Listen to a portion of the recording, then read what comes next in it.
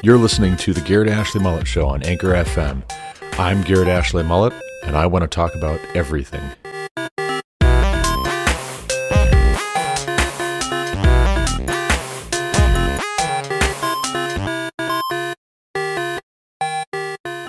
Welcome back to the Garrett Ashley Mullet Show. This is, of course, Garrett Ashley Mullet coming to you from Greeley, Colorado for episode 518 of this podcast.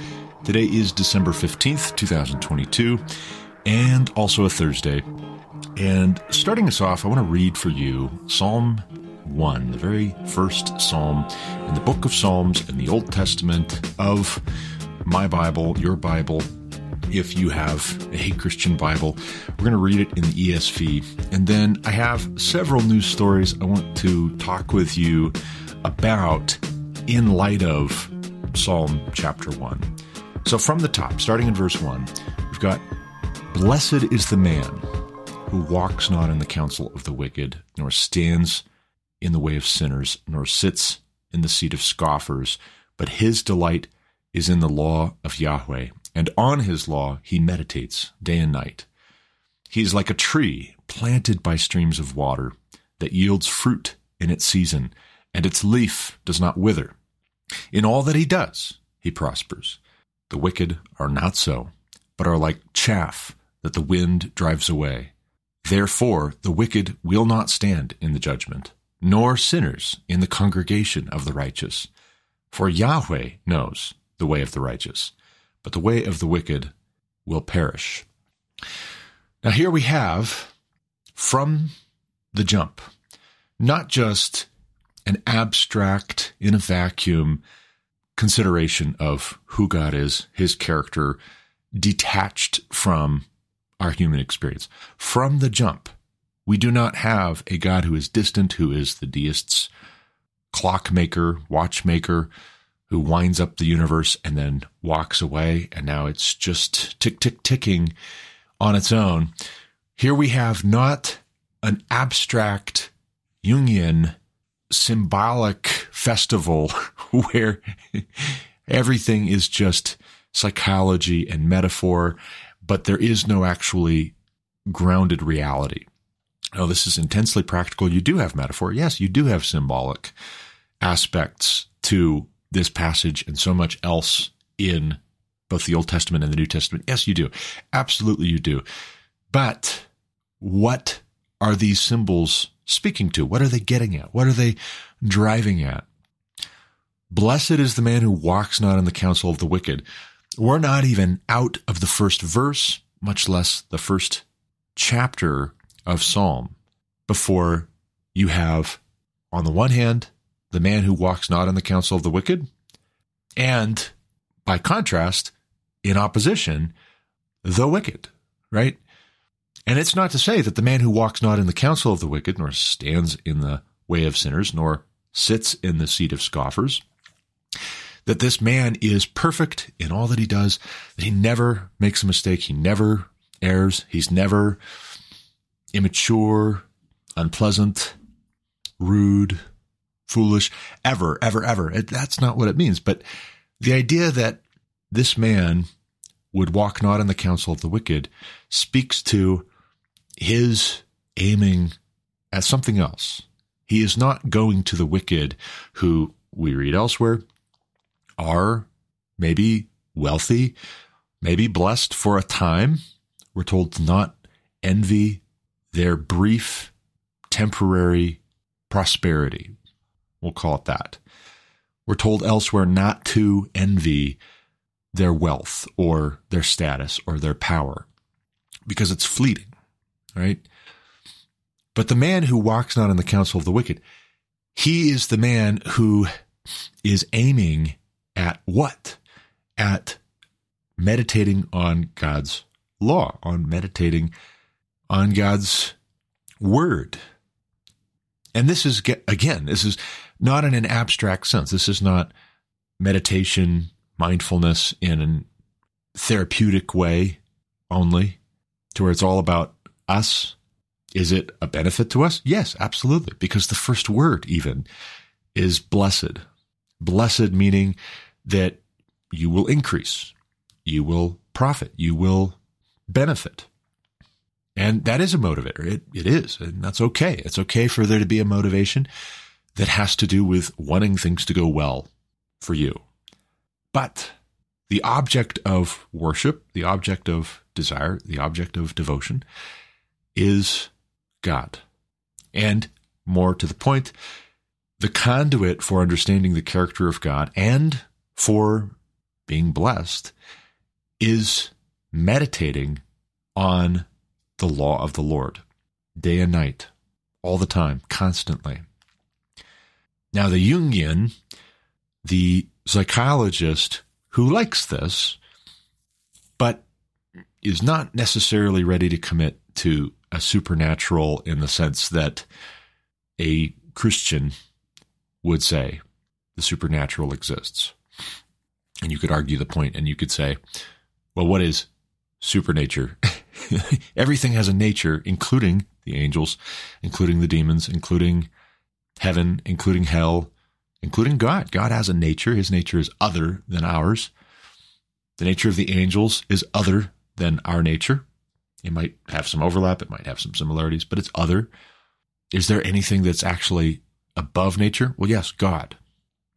If you want to get really, really narrow with it, I think you could say that the only supernatural entity in all of existence, in all of reality, must be God for the Christian.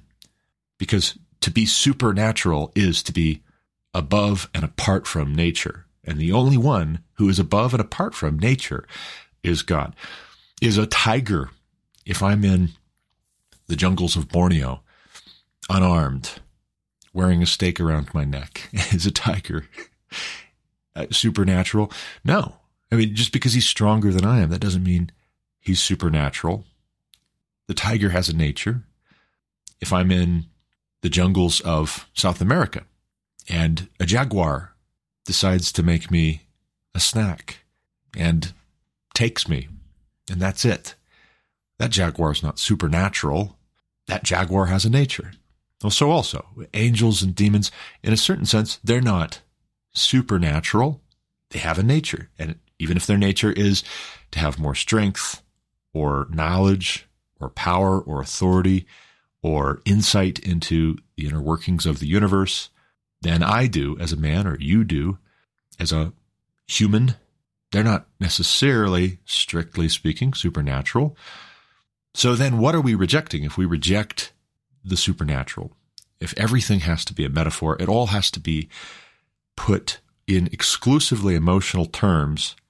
And then we say, well, there's a benefit to talking as if these things are real because they're archetypes and they're types. And these metaphors, in order to really have their potency, we have to talk as though we believe them and as close as possible to us believing them. But we don't actually believe in supernature. It's all an internal reality. And even our relationships with one another, it's all an internal reality. And these are just mechanisms that we activate. Well, okay, but those mechanisms have to come from somewhere. They have to come from someone. Those are a part of our nature. Yes, we have maybe what you could call mechanical responses sometimes, but then sometimes mechanical things break. And so sometimes the response of a mechanical thing that we design doesn't produce the expected results because the material cracked or ruptured or broke down, got disconnected somehow. It could not withstand the energy that was being directed towards it in the place that that energy was being directed towards it. And yet, even with that metaphor, if you will, we're talking in terms of things being designed, intentionally created, not happening by random chance. And so I think here of Jordan Peterson, and I like Jordan Peterson. I do. I appreciate his courage and his insight and his clarity on so many things. But he likes to take every Bible story and make it into pure symbol. And even as he's talking about these people, he's not talking about them like real people. He's talking about them like types of people. And yes, they can be types of people or they can represent types of people, but really only meaningfully if they are actual people. God can't just be a type. in order to be God, he has to be actually set apart. But if we just say we believe in God, but what we really mean is a kind of mechanism in our own brains that we call God to get benefits, then what is that? Blessed is the man who walks not in the counsel of the wicked, nor stands in the way of sinners, nor sits in the seat of scoffers, but his delight is in the law of Yahweh, and on his law he meditates day and night. This is intensely practical, but yet it cannot only be practical. It cannot just be, well, I see these problems in people's relationships, and so I want to help. And I wonder sometimes if that isn't what it is for Jordan Peterson, for instance, not to pick on him, but he is a very, very public figure. And I should very much like it if he ever stumbled across my podcast, for him to hear my thinking through some of these things related to what he's doing or where his thought process is, what his attitude is towards God's word. I should very much like it if there were something helpful in how I'm organizing this information. But even if he doesn't listen, which is highly probable, I don't expect that he's going to tune in and listen to my podcast here. Other people do. Everybody knows Jordan Peterson's reputation, his name. They've seen or heard something. They've read something either by him or about him. And for those people, there are basically just two opinions. There's the one opinion that he is an alt-right pseudo-intellectual, normalizing the folks who hide in the shadows, who are on the wrong side of history, normalizing their thought processes, their biases, their attitudes. He's a villain. And on the other hand, you have the folk who say he's got some really good things to say. And if you drill down, among those who say he's got some really good things to contribute to the conversation right now, he's being very courageous. We admire that. On the one hand, you have those who have been steeped in their whole lives. They've been brainwashed in a competing religion, a competing cosmology, a competing worldview, a competing social imaginary. If they came up through the public schools, even if they were raised in the church or ostensibly Christian homes, they were not taught that the Bible is literally true, particularly with regards to Genesis and origins and where we come from. And therefore, they believe that life on Earth has been around for millions and billions of years, maybe. The universe is extraordinarily old, and that maybe if there is a God, more than just a psychological projection of something important that is going on just in our brains in a chemical way, in electrochemical ways. If there is a God, well, then he must have used evolutionary processes to bring about all of this biodiversity and even the existence of man in many cases. Not everyone holds to that. By the way, there are multitudinous views. Some say all of the rest of creation, all of the rest of the biodiversity we see, God brought about by evolutionary means. But man, he took special attention with. And that's true on some level, regardless whether you're a young earth creationist or a day age theorist or a theistic evolutionist or a gap theorist. God did take special attention with man, but not in necessarily the way that those who cling to evolutionary thinking suppose. And yet, with regards to Jordan Peterson, there are a lot of folks who, holding to that view, they read him and they see him talking about Bible stories. There's even a series on Daily Wire Plus, which I would like to get to soon, about Exodus, where he's talking through what happened with Exodus. But so much of it is being harvested for psychological and therapeutic benefit. And it's so highly symbolic that one has to ask, one has to wonder, do we suppose that these people really existed? More to the point, do we believe that God not only exists, but that he has revealed himself in his word? Now that's where the blessing is here in Psalm 1 through 6. Not just in supposing that a God exists. You can say, well, that's useful To start, sure, but even the demons believe and shudder. You believe in one God, you do well. Even the demons believe and shudder. What benefit is that? Well, okay, I believe that some of the things that are written in the Bible are true about God. They have to be true about God, but we can't possibly understand what they mean. But here's where we get into the second half of the first verse of the first psalm. Nor stands in the way of sinners, nor sits in the seat of scoffers. Now, what is that about? You don't sit in the seat of scoffers. What that really is about is those who would scoff at God's law, the law of Yahweh, those who would scoff at it and say, well, that's totally impractical. That's totally unrealistic. That's not fair. That's not right.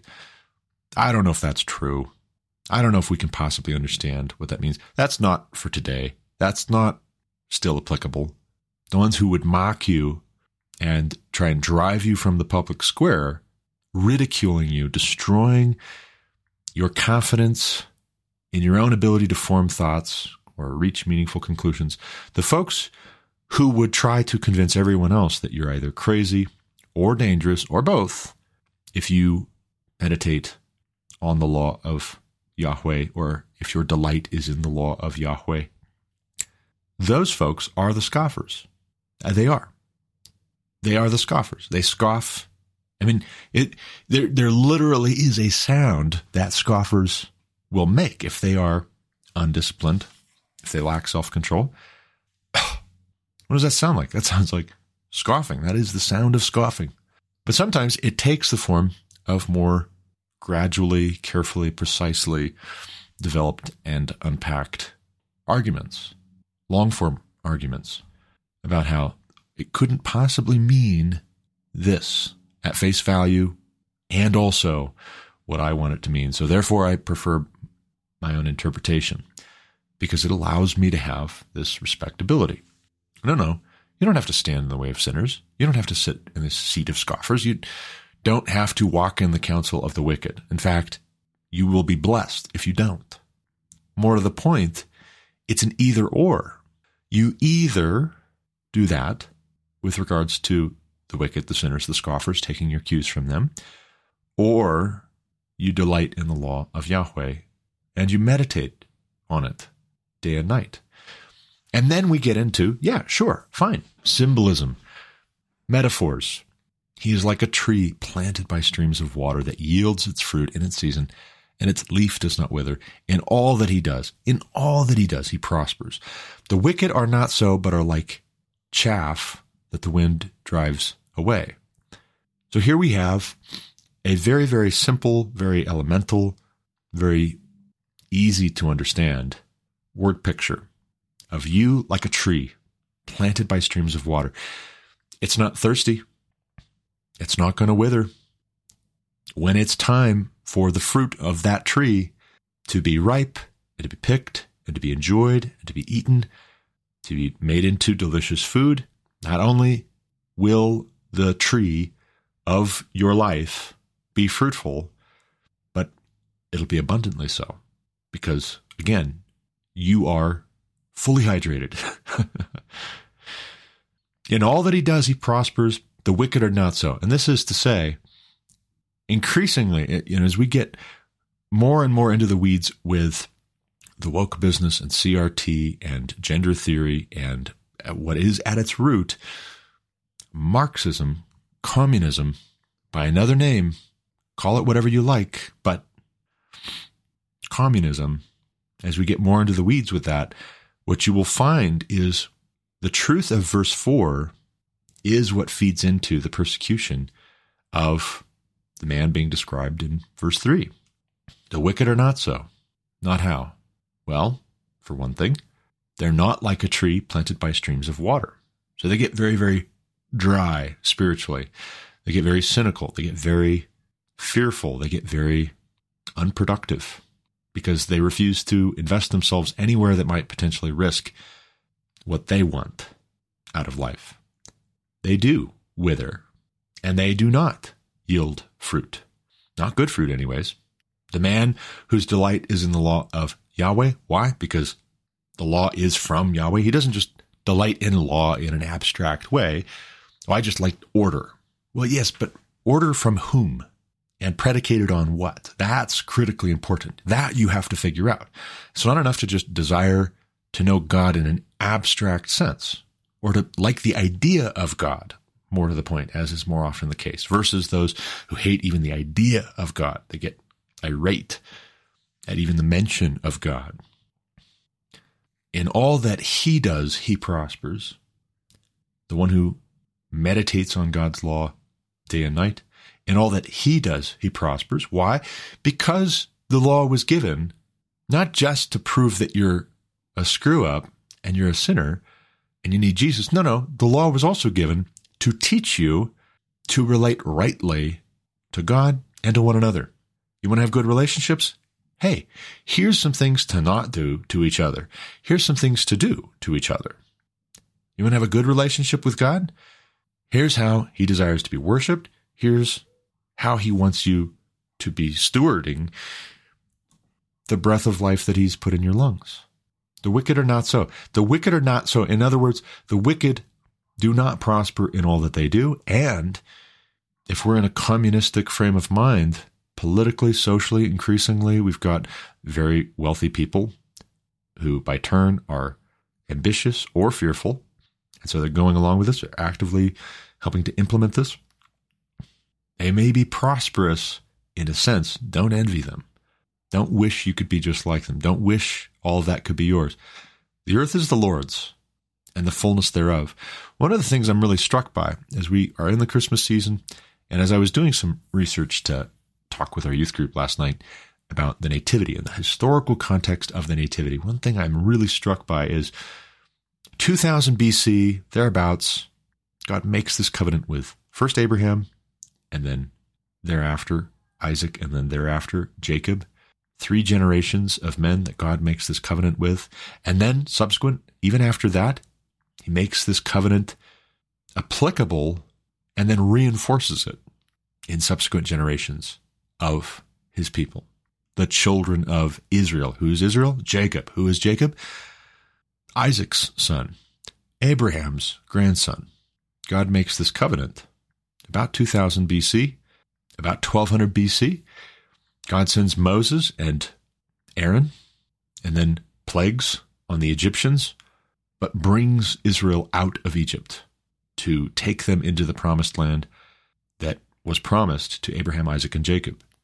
They grumble, they complain, they want to murder God's servants, those who trust in God. Why? Because they don't want what God wants for them. They don't want the blessings. They don't want to trust in God. They want to go back to Egypt. This is not metaphor. It's not symbolic. It's not just a psychological construct. These were real people who really acted this way, just like people really act this way right now. And this was a real God who is over nature, apart from nature, but who is the designer of nature and who, by all means, can enter into our history and our lives any moment, any instant he so chooses, and he's always ruling and reigning over our lives. But then the children of Israel, after 40 years in the desert, eliminates the whole generation that grumbled against Yahweh in the desert. God brings them into the land of Israel. And then what? You have prophets and priests and judges and kings, and some of them do a very fine job serving the Lord, following the Lord, calling the people back to serving the Lord, back to repentance. Others of them, to say mixed bag is an understatement. And God continually is warning Israel, if you keep on playing the harlot, worshiping the gods of the nations around you, if you keep on prostituting yourself, even though you belong to me, prostituting yourself to the gods of the nations around you, I'm going to give you over to them, and they will be very unkind and very harsh with you. And Israel does not listen to this. As a people, as a nation, as a chosen people, as a chosen nation, Israel does not listen to this, but keeps on. Both Judah, the northern kingdom, Israel, the southern kingdom, they keep on And so what does God do? He keeps his word. He gives them over to the Assyrians and the Babylonians. Both Assyrians and Babylonians subsequently fall to the Persians. The Persians fall to Alexander the Great. And you've got the Seleucids after the Ptolemies ruling the Jews. You've got a brief window of self-rule, followed by civil war, followed by Roman conquest. You've got a man in Herod who pulls some strings, and he is named King of the Jews by the Roman Senate. He is not in any way, shape, or form that would be familiar to the Jews who have studied Torah, who have studied the law of the Lord. He's not in any way familiar to them, the rightful king of the Jews. But Rome says he is, because Rome can count on Herod to do Rome's bidding, to protect their interests in the region. That's how that works. Well, here's how it also works with regards to God. That God declared David as the replacement for Saul. Why? Because David is a man after God's own heart. Because David, imperfect though he absolutely was, wants to pursue and embrace and promote God's interest in Israel.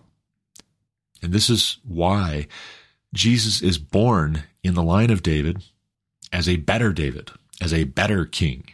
Symbolically, sure. Is there a lot of rich meaning that we can harvest for our lives in, if you will, a psychological way? Because psychology is it's just the science of the soul. Some people practice it very, very badly in our day because they foolishly have said in their hearts there is no God.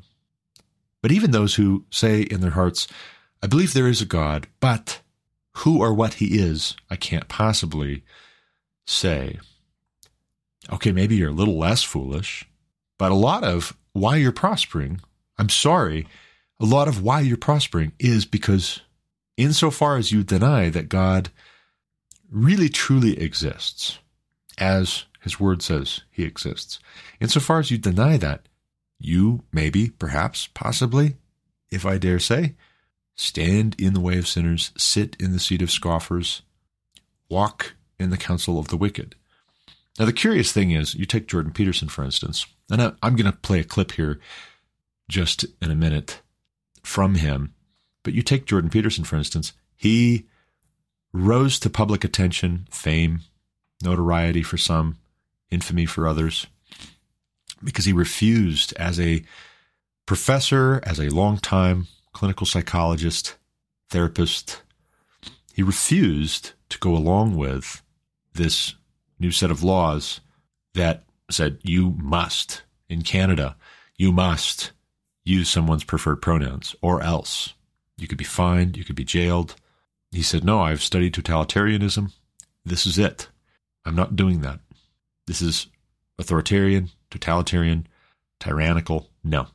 And then lots of people, I think, expected that if they put him on the spot, if they challenged him, they could make him look like the fool here. They could dig up some dirt. They could make him look like the fool. They could make an example of him. And they didn't quite know who they were dealing with because he's extraordinarily bright. He's extraordinarily smart. He's got a great verbal ability, and he's disciplined when it comes to his responses, his answers, his counterpoints, his counter-arguments, the questions he asks. And then, lo and behold, oh, he wrote this book. Oh, he's going to go on a speaking tour. Oh, he is going to start his own podcast. And more people want to interview him. More and more people want to ask entrapping questions. Again, speaking of symbolism, types, metaphors, etc., he is, in some sense, a good example of the game that the Pharisees were playing with Jesus. Only in this case, he is playing something like the role that Jesus plays in the Gospels, where he is seen as a threat to the status quo, upsetting apple carts, challenging conventional wisdom as it's come to be among the establishment, among the self-appointed guardians of truth and justice, who are themselves corrupt and hypocrites, play acting. They don't actually believe these things wholeheartedly. They just act like they do because there's money in it. There's street cred to be gained. He turns the entrapping questions back on those who are trying to trip him up or make him look foolish, and ends up looking better than ever. And I have high hopes for Jordan Peterson because I do. I love and adore him and his contributions, and I admire greatly and respect greatly what it is that he's saying in so many regards. But the main thing, the really, really critical, non-negotiable thing is that our delight would be in the law of the Lord, and on his law we meditate day and night. Not because we love law and order in an abstract way, but because God is the lawgiver. And I don't know, maybe I'm being too critical, maybe I'm being too hard on Jordan Peterson, but I do think there's a bit of a trade that we need to be very careful to not make, where we trade getting this small concession, this small mercy of someone like Jordan Peterson, not scoffing at the Bible, but saying it has to be true, at least in this regard. We trade that mercy, as it seems like a cup of cool water on a hot day. We trade that for subordinating our view of God's word to the sinners, the scoffers, the wicked. We must not do that in any way, shape, or form. Don't walk in the counsel of the wicked. Don't stand in the way of sinners. Don't sit in the seat of the scoffers. Whether you're walking, whether you're standing, whether you're sitting, whether you're lying down, whatever position you're in, don't go with the wicked sinners and scoffers. Just don't. Just briefly, we're going to go through some headlines, some news items, very, very quick. And then, like I said, I'm going to play a little bit of Jordan Peterson for you because he's got an important thing to say in response to a question of social credit systems. He's asked a question by Sky News, and I want you to hear how he answers this question. But real close to home here, as someone who lives in Greeley, Colorado, I occasionally read the Denver Post, and there's an article from Seth Klayman, published December 9th, 12:42 p.m., updated 5:41 p.m. if you're curious. It didn't quite make it to 5 hours in the public view before they had to correct something. Key federal permit issued for $2 billion Northern Colorado reservoir project. Fort Collins and some local groups oppose the project to create 2 new reservoirs. I'll give you the Cliff's Notes version. We need more water, and there's been a plan in the works for a long, long time to create 2 new reservoirs to that end. Environmentalists don't like the idea and are not satisfied by, and I'll read this quote for you, Northern Water's general manager, Brad Wind, and I quote, "This action is the culmination of nearly 20 years of study, project design, and refinement to develop water resources well into the 21st century. This project will also allow participating communities to serve their customers without targeting water now used on the region's farms." That sounds great, right? 20 years, that's a long time to be studying this. You need to be able to give water to your communities as people are moving into the area. I mean, all the folks who are here and moved here, they stay here, they don't move somewhere else, they don't live somewhere else, they presumably want to keep having water, right? So either A, if they really don't think we should expand access to water, they should move somewhere else, or B, if they themselves want water and food, that's another thing too. If we need agriculture, this is one of the most fertile parts of the country, Weld County, Colorado. If they want food and water, they should either move somewhere else if they oppose this measure that's going to expand our capacity to provide those for people who live in the area, including but not limited to them. They should either move somewhere else if they oppose this, vote with their feet, in which case, then it's no longer any of their business, or they need to change their mind. And they just need to. This is, I think, of a piece with larger attitudes towards the earth, a kind of pantheism where we regard the creation as our creator. We start getting into some weird neo-paganism. This is of a piece with being given over to a reprobate mind, in my opinion. Not that there's no place for environmentalism or conservationism. No, that's not what I'm saying. But I guarantee if you drill down on this particular story, you will find some radical environmentalist and anti-human sentiment. And that can't be catered to. It just can't. It's not genuine. It's not sensible. It is scoffing. It is wicked. We were told to fulfill a dominion mandate, fill the earth and subdue it, to take dominion of it, not for it to take dominion of us. And just like with the question of abortion, all these people who want the right to abort babies, I've noticed that all of them were born and they're all here, right? So they'll say, if a man is pro-life, I notice that you're not a woman. And the correct response for the pro-life folks, for the abolitionists, abortion abolitionists, should be to say, I notice you were born. So turn that right around. All the radical anti-human environmentalist folk, I notice that they're still here. They haven't, ended it all for themselves, but yet they're increasingly comfortable with reasoning in the direction of eliminating other human life, supposedly for the planet's sake, supposedly because we need to heal planet Earth by getting rid of ourselves. And yet they're still here. They could start with themselves, but of course none of them want to start with themselves. And this is where it's just wickedness. It's folly. It is a reprobate mind. It's unreasonable. Moving on, another story here.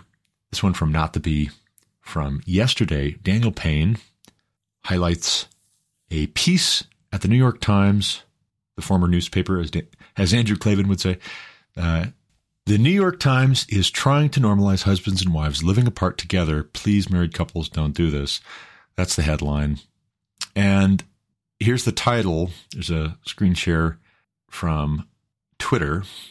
Thank you again, Daniel Payne and Not the Bee, for posting such things to where even though I'm not on Twitter myself, I can still see what's on Twitter. The public square. The wife left, but they're still together. That's the New York Times headline. The story here is basically that a Miss, I don't know why they call her Miss when it really should be Mrs. Ordway. Miss Ordway and Mr. Ordway, 58 and 62 years old, having two children, aged 17 and 14, have decided that they're going to live 20 minutes away from each other in separate houses, in separate towns.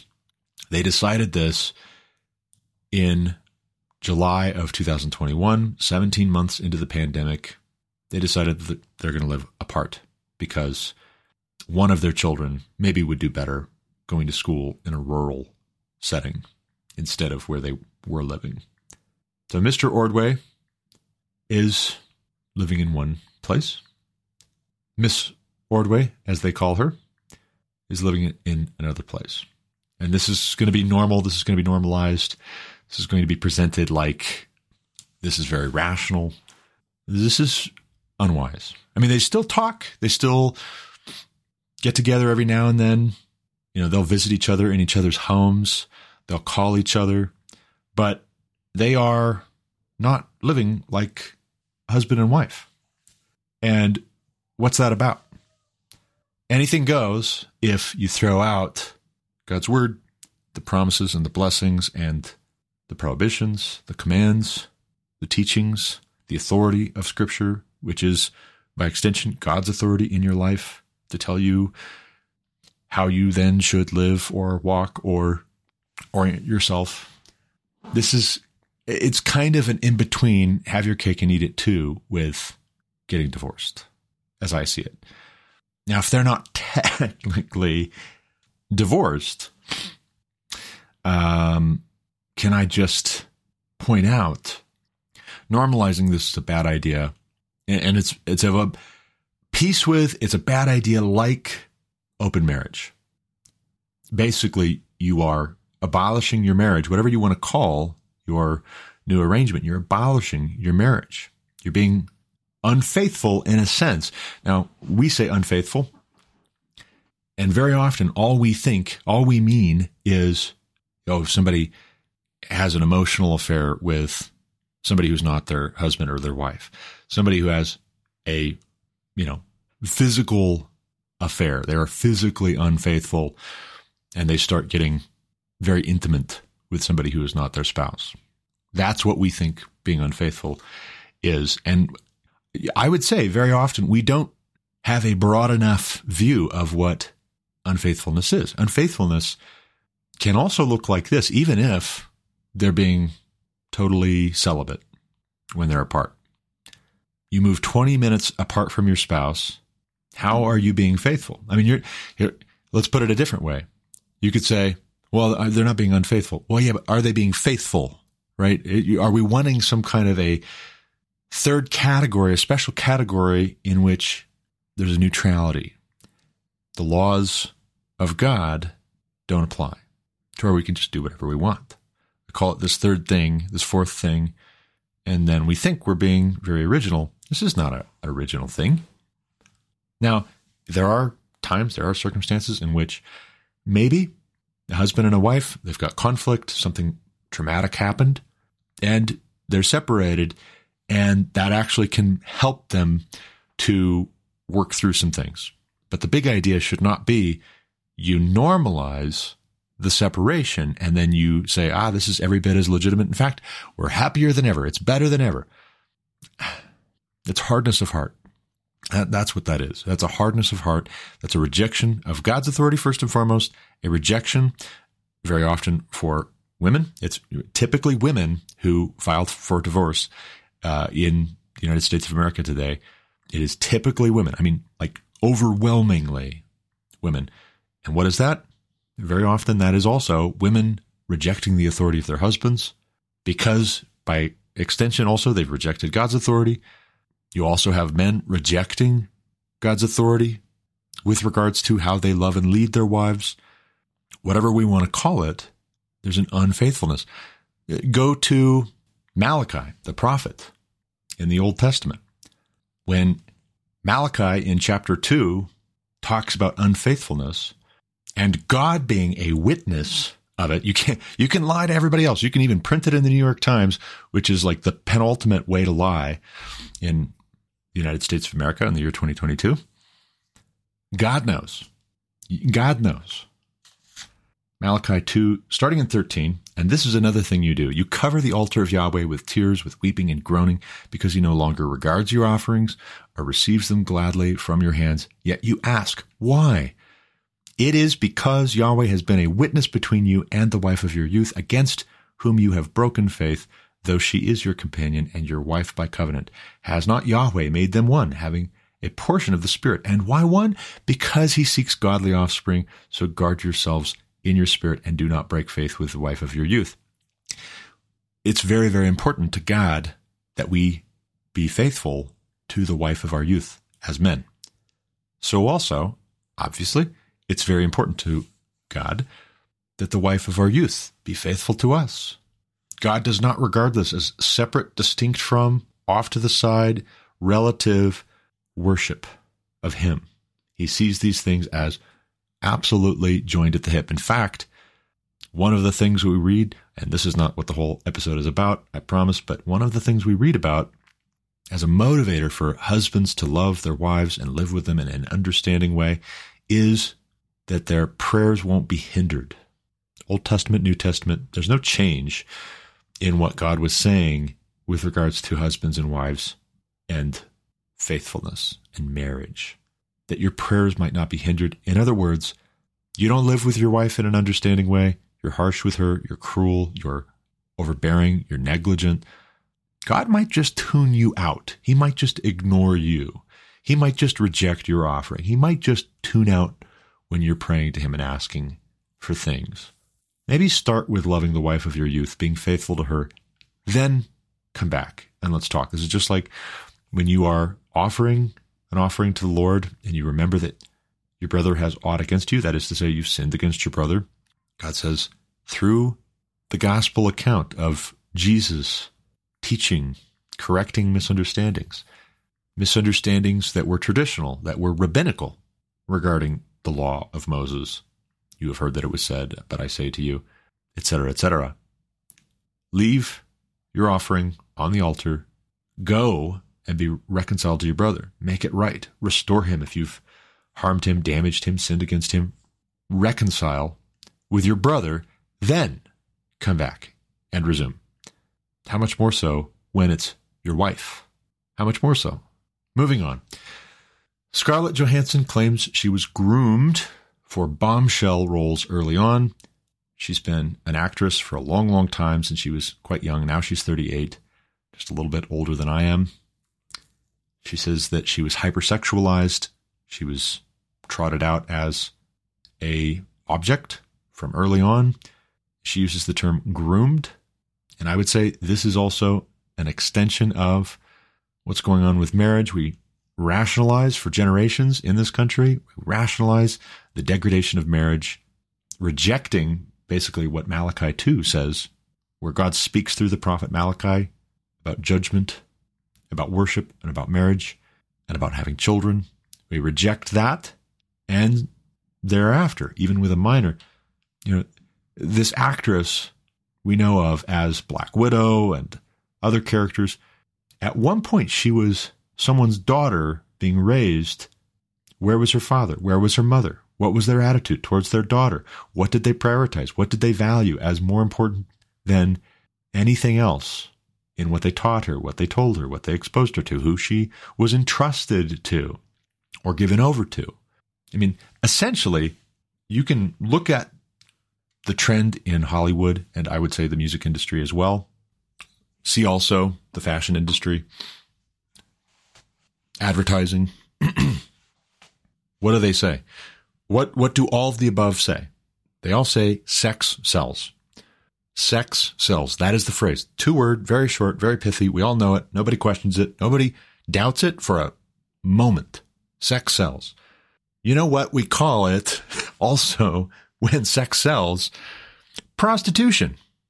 So in some sense, what you have in these beautiful, and they are beautiful young actresses, singers, models who are trotted out for not just a little bit, not just recently. This isn't a recent phenomenon, but for decades, increasingly explicitly to sell movies, music, products, clothes, ideas via sex. Is that not another way of saying we're prostituting them? And if that's what we see publicly, that they are trotted out in a very sexualized way, not just that they're being beautiful is prostitution. I'm not saying that. Don't hear what I'm not saying. But if we are sexualizing them, we are trying to use them to incite lust, which will then confuse and muddy our thinking and our judgment and our rational faculties as we buy, as we believe, as we vote, as we join, as we participate. Well, where are the fathers? Where are the mothers? And did this come from an increasing trend to reject God's authority, to reject the institution of marriage? What else do you think you're going to get? What else? What else do you expect is going to happen? The wicked are not so. Blessed is the man who meditates on God's law day and night, whose delight is in it. He prospers in all that he does, Psalm 1 says. The wicked are not so. And I'm sorry, but there's this tendency now, too, with young women, when they start getting older and they start not feeling quite as beautiful and they start not being maybe the leading thing, to then go back and act like they were the victim. I'm sorry, but you were in a sense, but you were also probably exploiting this right up until the moment there was more benefit, there was more gain to be had in saying that you were just brainwashed. Now, could you have a human trafficking kind of a situation here? Well, there are young women who go to Hollywood. They're trying to get their big break in modeling or in being an actress, and they are literally turned into slaves. They are literally, they don't turn up on the cover of a magazine or on the big screen or in a TV show. They end up literally being given drugs and alcohol and made into prostitutes.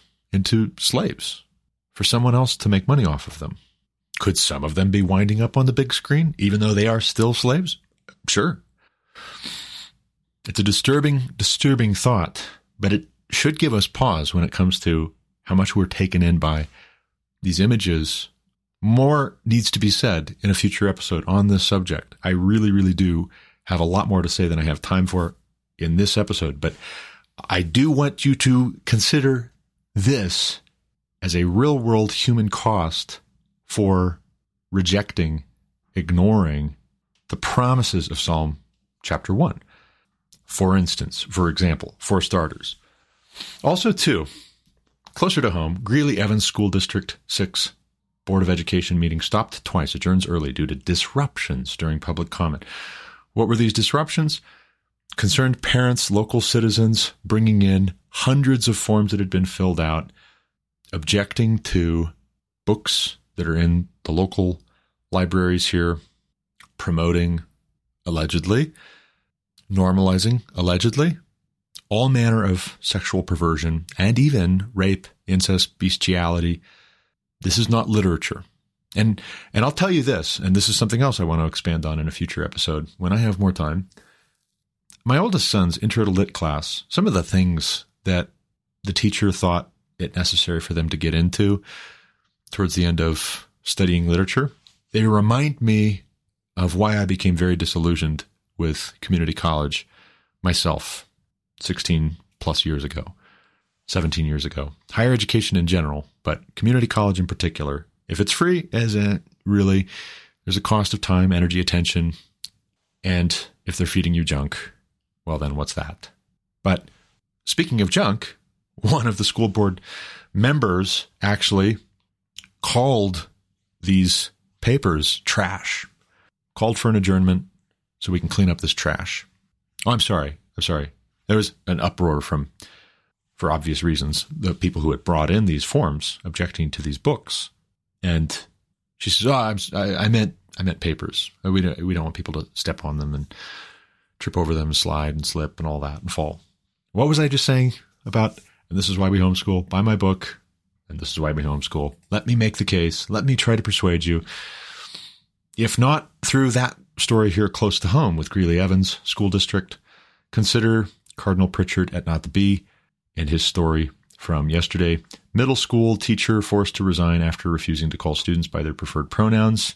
This is the same kind of a thing that got Jordan Peterson in hot water, but then also he didn't back down, and that's why we know his name. He wasn't just a casualty thrown into the tomb of the unknown soldier of the woke wars. A teacher in Ohio, more to the point, more specifically, Massillon, Ohio, not too far south of Akron, farther north than we used to live in Hillsboro. This middle school teacher was fired, and she has filed a lawsuit. I hope she wins, also, along with Cardinal Pritchard. But you can't just leave your kids in there in the meantime. I know the most transgressive thing I can say these days is you need to get your kids out of the public school. Don't trans the kids. Climate change is real, but it's not man-made, and there's nothing we can do about it. I know those are very transgressive things for me to say, but all the more reason that some of us feel that way, would I say we need to get our kids out of the public schools, homeschool them, teach them at home, teach them to have good character. And they're not getting that. They're getting exactly the opposite. They're getting a satanic education in the public schools. No two ways about it. Briefly, Peter Heck over at Not the Bee. He's got a story highlighted here. Gay-friendly restaurant refuses to serve Christians. What happened to bake the cake? Bigot. Exactly right. And who will weep for them?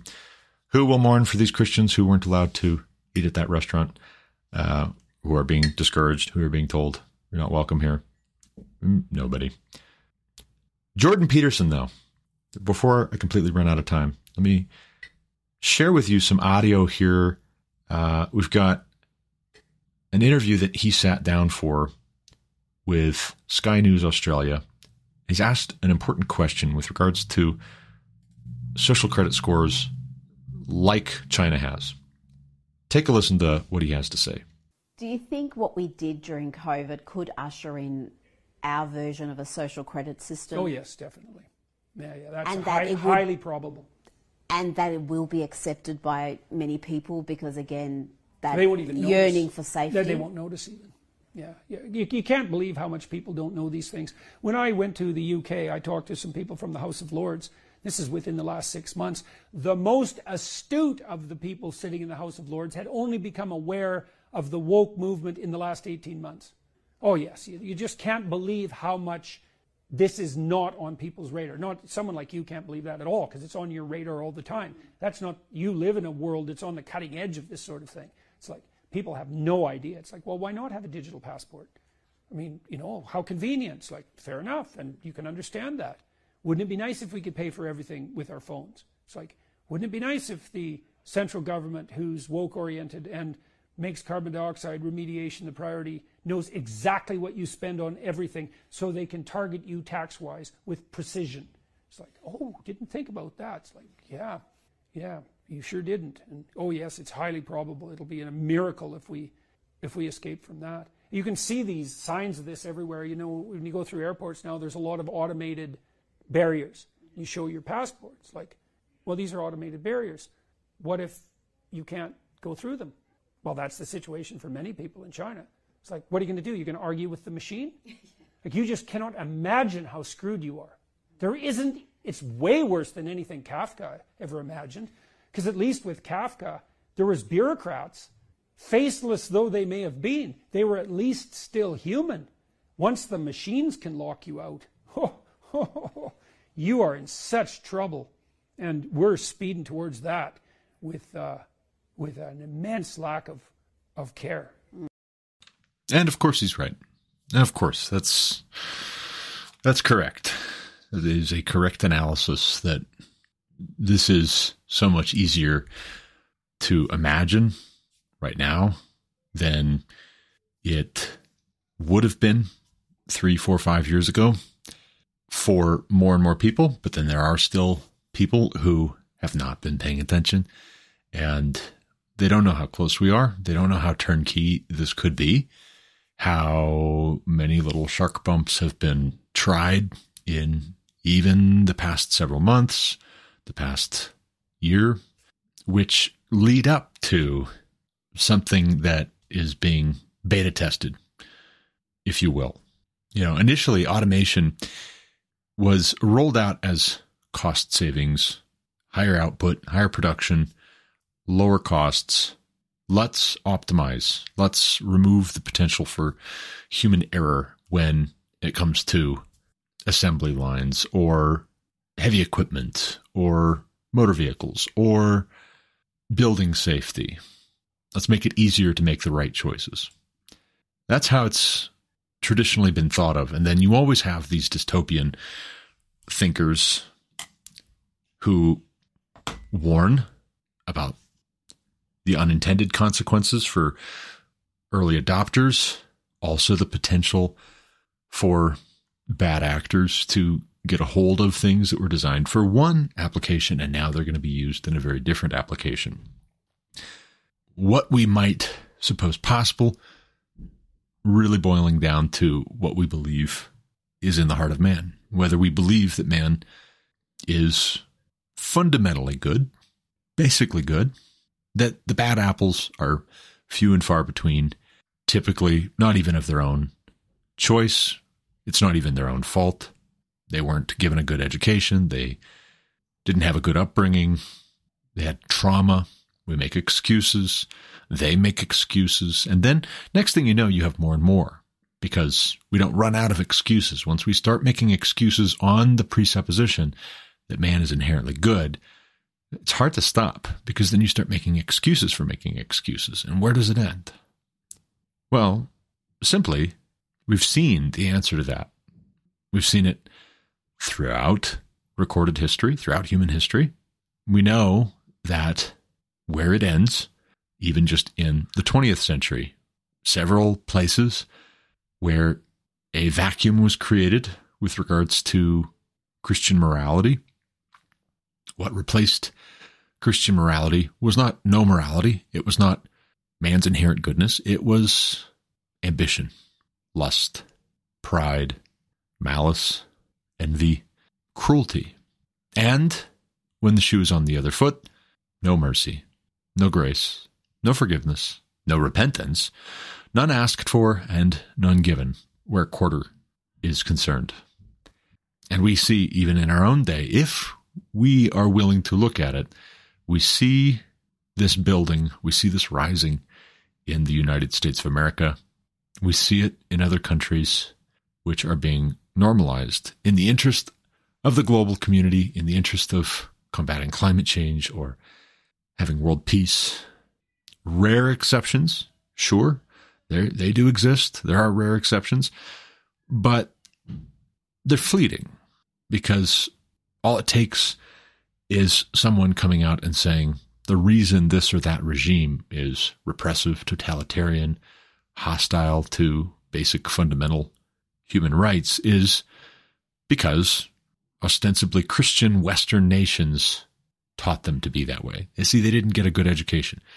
They had a hard upbringing. They had trauma in that culture, and that trauma turned into cruelty and dysfunction.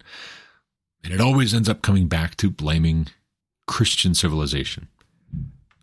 Now, I'm not saying that everything that's purported to be Christian civilization has been good, honorable, praiseworthy, just, fair, decent, true.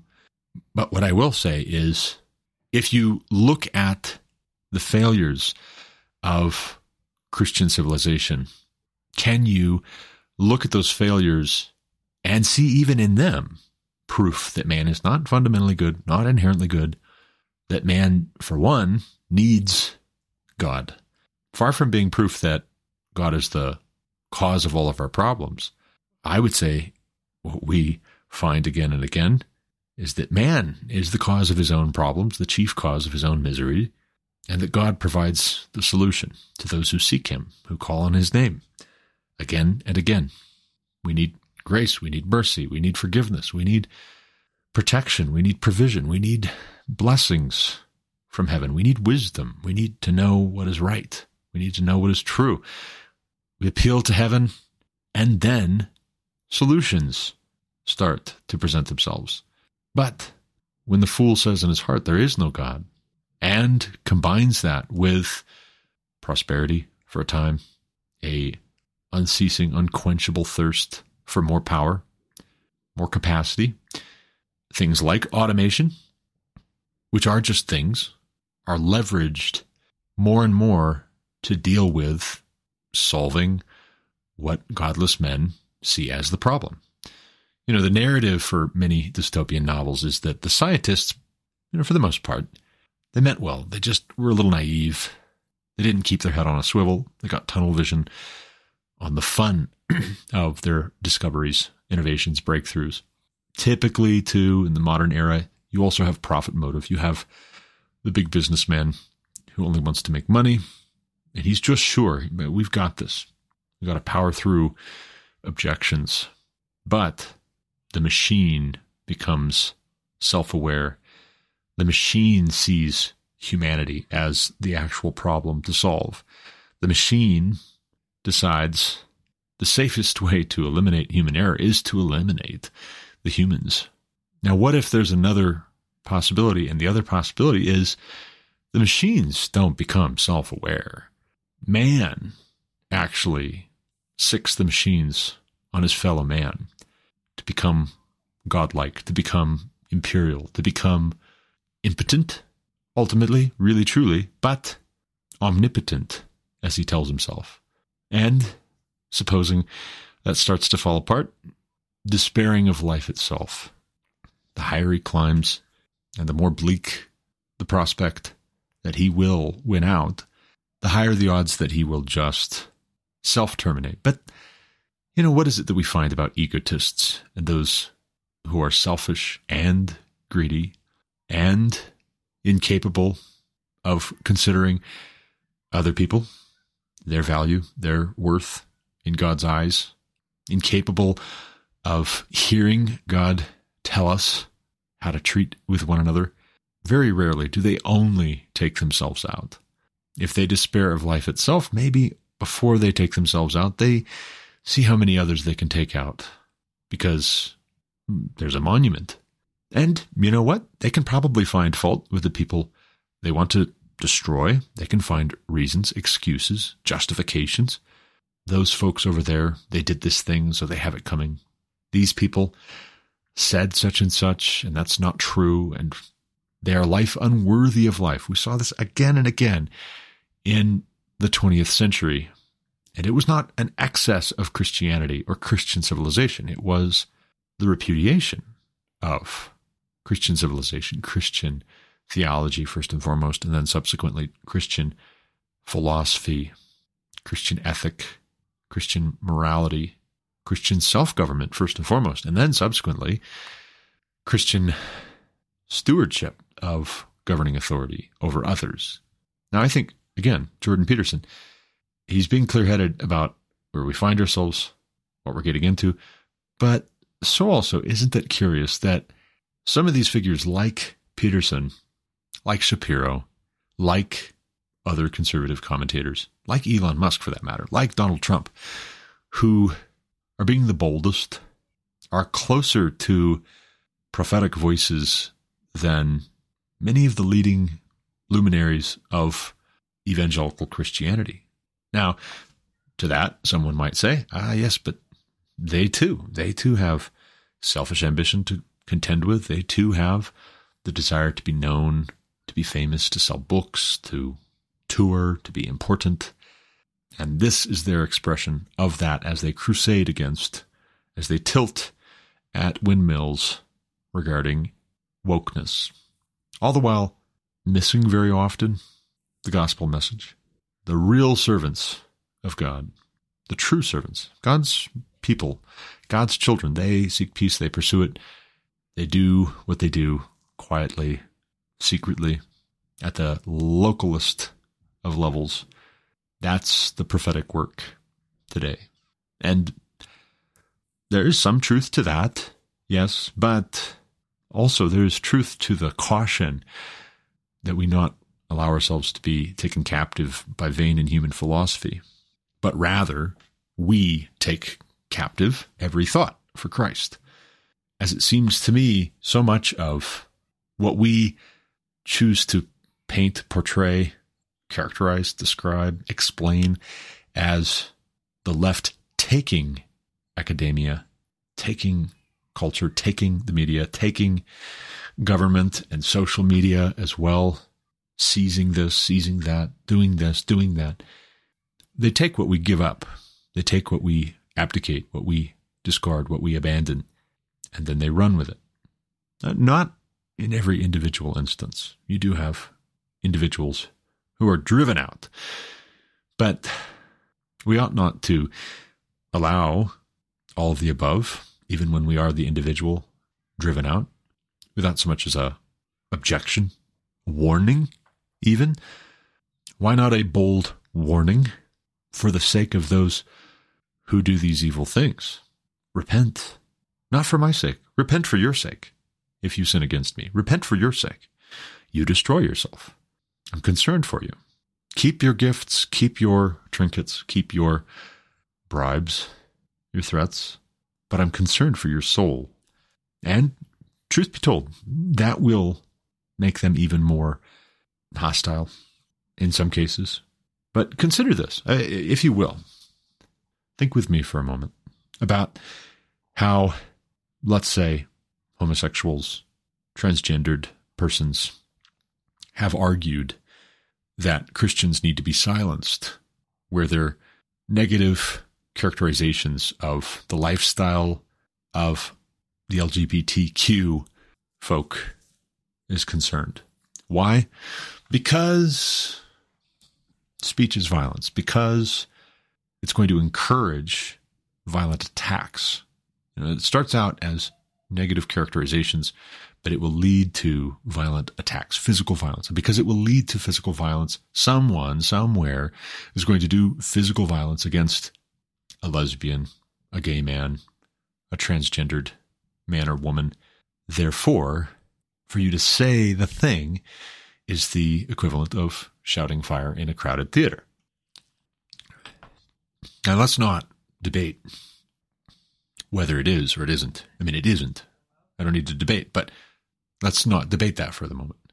Let's just recognize, let's just admit that for us to be accused of that as Christians, that if we object to the morality or lack thereof of lesbians, gays, bisexuals, transgendered people, that is violence against them, or it will lead to violence against them. Let's just ask the question about what that tells us of the perspective of the left, the attitude of homosexuals, bisexuals, transgendered people, and how such an attitude, how such a perception of the chronological sequence of sentiment leading to physical actions might inform what's next in the sequence when they start speaking a certain way towards Christians, about Christians. They start angrily denouncing those who say, I believe the Bible. I believe that the Bible is correct. When we start to be the ones mocked, marginalized. Now, what I'm not doing here is I'm not trying to turn this around and say, to quote, you too, you do it also, so therefore it's okay. And also what I'm not trying to do is say that I accept their premise with regards to where Christians are coming from and where Christians are headed to in a buildup of making a case, making a claim, then taking action. But what I am saying is, if they see the sequence like so, does that mean that that's the buildup, that's the sequence? When their rhetoric is fully charged, that's where it will go next with regards to Christians in particular. Not just, but in particular. You know, there's this curious case of the guy who was in charge at Twitter until very recently of content moderation, who was recently fired because it turns out he was censoring left and right.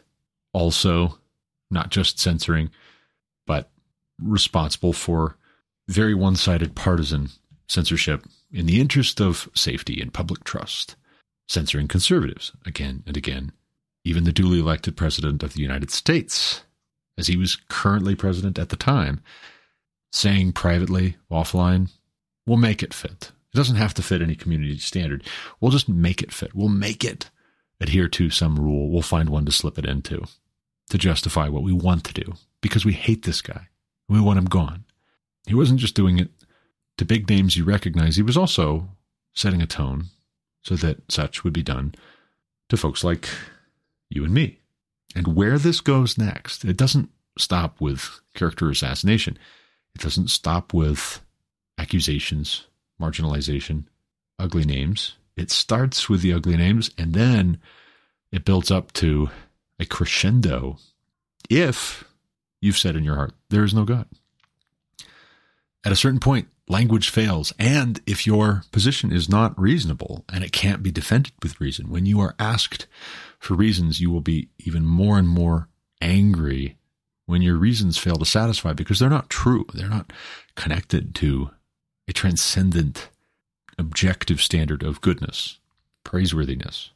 And one of two things needs to happen at that point. Either A, if you find that you have just become blinded by your own anger, your own spite, your own frustration at not getting your way, not getting what you wanted, someone opposing you, someone disagreeing with you, contradicting you, you can either A, set about to destroying them, which we see. We've seen quite a lot of that. And we have to recognize it as not just something we turn the cheek to, but as something that we have a responsibility to call for repentance of and to maintain separation from, as sin, as wickedness, as evil. That tendency is satanic. But if it's all metaphor, if it's all symbolic, if it's all just Jungian archetypes, and we accept but also reject by turn what we deem to be useful to the extent that we deem it to be necessary, we accept it and embrace it, but the rest we say, it's optional.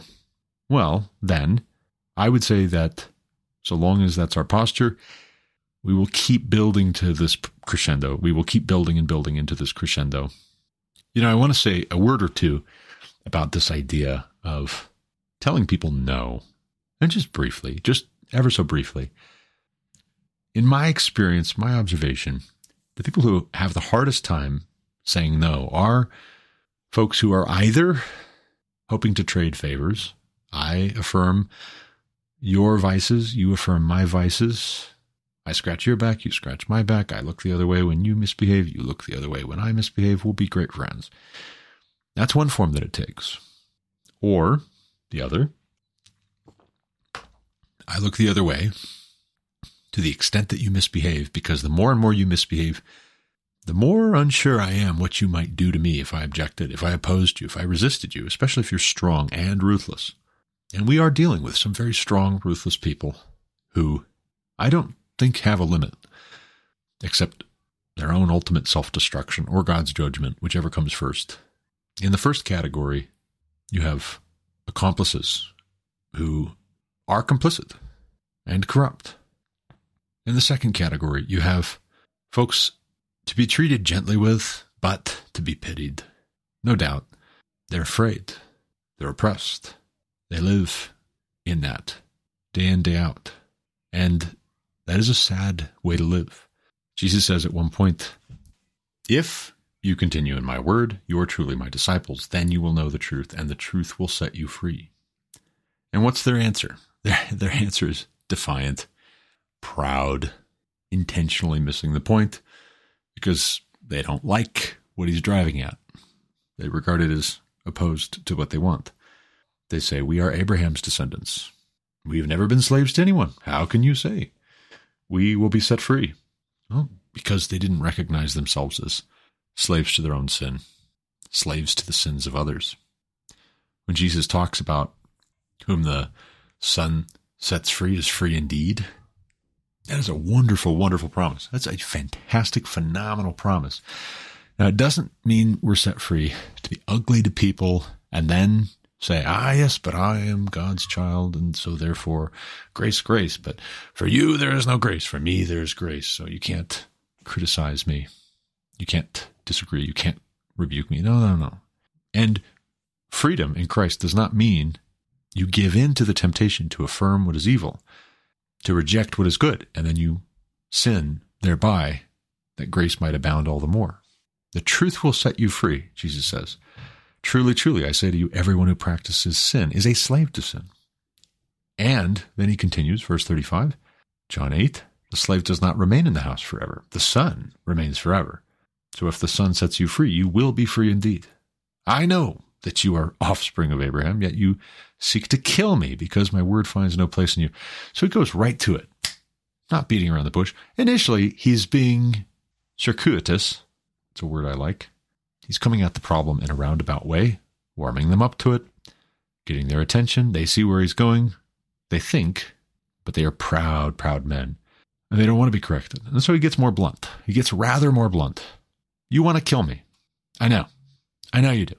And that makes you slaves to your own sin.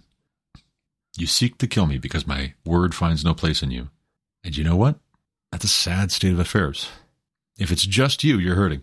Now, if it's others, you're hurting as well. Well, then it's not just sad. It's also extraordinarily frustrating and even angering. All for what? Pride? All for what? Self-justification? Self-righteousness? You're play-acting at virtue. You're not about virtue. You're about yourself. If you were really about virtue, when you err, when you sin, when you are wrong, you would thank the one who corrects you. You would thank the one who gives you an opportunity to repent, to turn away from your sins, to be made right with God, to be made right with those you've sinned against. That's what we're called to. That's what God wants for us. But God doesn't force that on us. There's an or else. And the or else is what we're seeing culturally right now. We're seeing it in businesses. We're seeing it in the halls of power. Yes, we are seeing it in schools. Yes, we are seeing it in the media. Yes, we are seeing it in your town, in your neighborhood, in your own home. And it's no new thing under the sun. And yet, we can't just say that either. We can't just say, well, this is the way it's always been. This is since the beginning. Just shrug. No. In your particular context, when your children are hungry, provided you have children, you don't say to them, I fed you yesterday. You're always hungry. You're hungry every day. That's enough. Shrug. No. When it's Monday and you have a job to go to, if you want to keep that job, you don't shrug and say, I went to work last week. Your employer will say, I paid you last week. Do you want to get paid this week? You got to come to work this week. And the one who loves God and the one who loves wisdom and the one who loves life, really, desires to have a long life, is going to say, thank you, Lord, that I have this blessed opportunity to do good works that you've prepared for me from before the founding of the world. A few thoughts, just a couple brief highlights, a couple things to point out. Do consider Psalm 1 in our context. Blessed is the man who walks not in the counsel of the wicked. Who are you listening to? Nor stands in the way of sinners. You know what? Don't be there. Don't hang out with those people. Don't make them your associates. Don't make them your close compadres till you become like them. Nor sits in the seat of scoffers. You know what? Don't just mock, dismiss, scoff at, shrug when it comes to goodness, truth, beauty.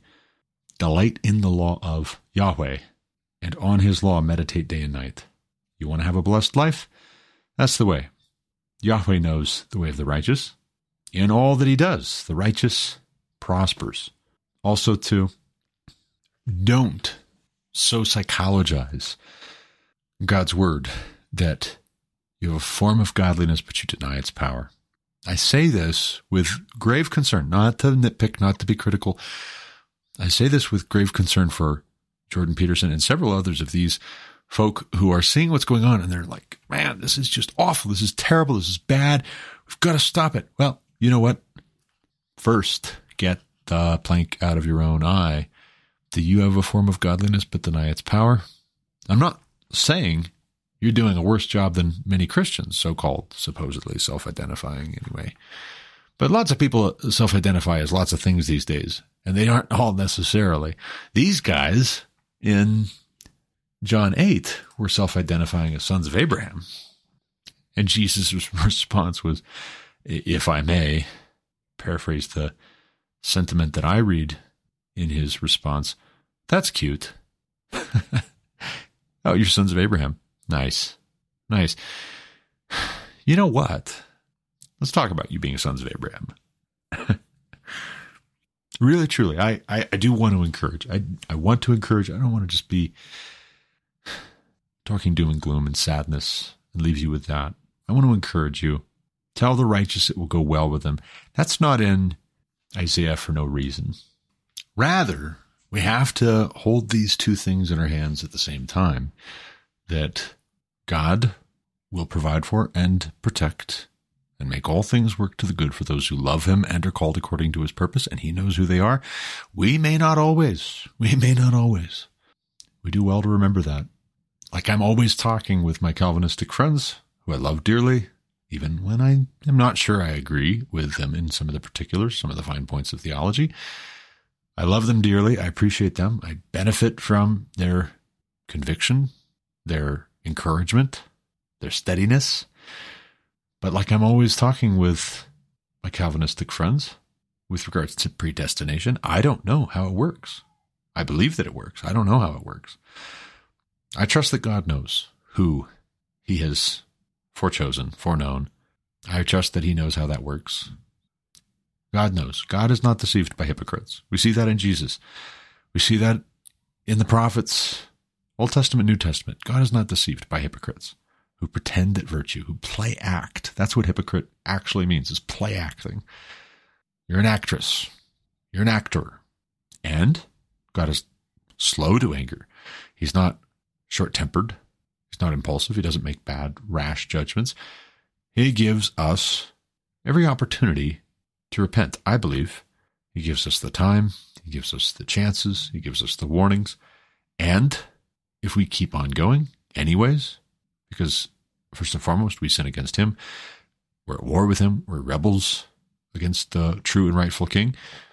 And if that takes expression in sinning against one another and not repenting of it, not turning away from it, not confessing it, not asking forgiveness, not asking for grace, not asking for mercy, keeping on, making a habit of it, justifying it, affirming it when others do it, well then, we destroy ourselves.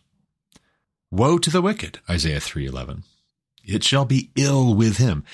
This is a direct parallel to the preceding verse. Tell the righteous that it shall be well with them. Verse 11 and verse 10 are two sides of the same coin, not at all in conflict with one another, not at all at odds. Verse 11, woe to the wicked, as in, I feel bad for you. I feel really bad for you. You destroy yourself, for they shall eat the fruit of their deeds. In other words, when the righteous see it go well with them, they're rewarded, versus for what his hands have dealt out shall be done to him. Regarding the wicked, this is exactly the same sentiment when Jesus says, do unto others as you would have it done unto you, or as you judge others, so shall you be judged. The wicked dig a pit and fall into it. They snare, they trap, hoping to catch an innocent person unawares, rob them, murder them, torture them, and they fall into their own trap. But tell the righteous that it will go well with them.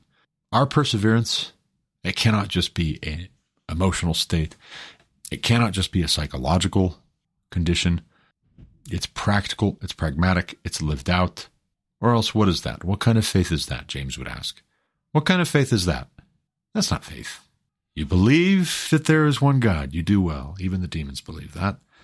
So what?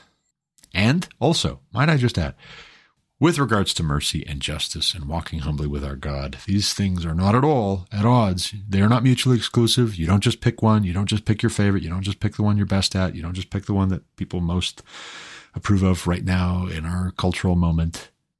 God calls us to all of them at the same time. Micah 6:8, He has shown you, a man, what is good. What does the Lord require of you but to do justice, to love mercy, to walk humbly with your God, all at the same time? You can do justice and love mercy.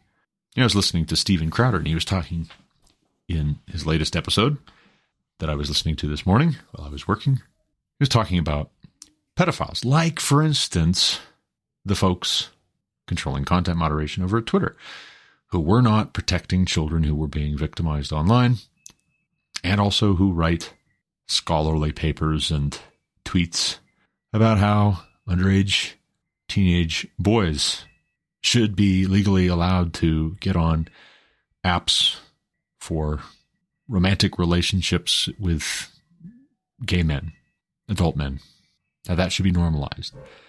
I won't even get into some of the other stuff Steven Crowder was talking through, because it's dark, perverse, corrupt stuff. It's shameful even to mention some of the things, and even just to talk about them. And I think, by the way, Steven Crowder, if you're listening, I think you go too far. I think you need to just look at whether you maybe potentially have some planks in your own eye here with regards to your discussion of content sometimes. I am one to talk, but that is just it. I'm just saying that I am one to talk. Planks and specks here. I'm not saying that Yoel Roth, for instance, the content moderator over at Twitter who was recently fired, the gay man who was promoting pederasty, also responsible for deplatforming the President of the United States of America. What an arrogant son of a gun. I'm not saying that guy's got specks in his eye. No. He's a degenerate. He's a reprobate. But we should not engage in coarse jesting, and I think your show would be stronger if you didn't do that. Steven Crowder, I think it would be stronger. I think it would be better. I think your audience would be the better for it. I think you could be very, very funny without the coarse jesting. But on the flip side, maybe we're reaching for language with regards to the pederasts, the folks trying to normalize pedophilia, molesting our children. Maybe we are reaching for strong language too much instead of just doing what needs to be done. And what I mean by that is get your kids out of the public schools, be willing to take your lumps, make them do the thing that unmasks them for the villains that they are. Make them show themselves. Draw them out. And you know what? I would love to see Christians who meditate on God's word, like Psalm 1 talks about, run for office as public servants. I would love to see that. And I would love to see more Christians who meditate on God's law, like Psalm 1 talks about, commenting on current events, particularly in their local sphere, particularly in a very practical way, in a very rubber meets the road sort of a way. That's why I'm doing what I'm doing. I would love to see more of it. Do justice. Do justice to the topic. Do justice to the question at hand, the issue at hand, the person who is being accused or stands condemned. Do justice. Love mercy. Walk humbly with your God. But I got to run. I really do. I got to run. That's all the time I've got for this episode. More on this and related topics, hopefully tomorrow. Knock on wood. I just finished up a big project for work, which means that I don't have to rush off out to the field first thing tomorrow morning. I should be able to get a little bit of podcast recording in the morning, which is great. For right now, I got to run though. As always, thank you for listening. Until next time, God bless. You've been listening to The Garrett Ashley Mullet Show on Anchor FM. For more content like what you just heard, subscribe to this podcast on Apple Podcasts, Google Podcasts, or Spotify. Also check out thegarrettashleymulletshow.com to subscribe to email alerts when new episodes are published. As always, you can reach me with any comments, questions, complaints, objections, or insights at garrettashleyMullet@protonmail.com.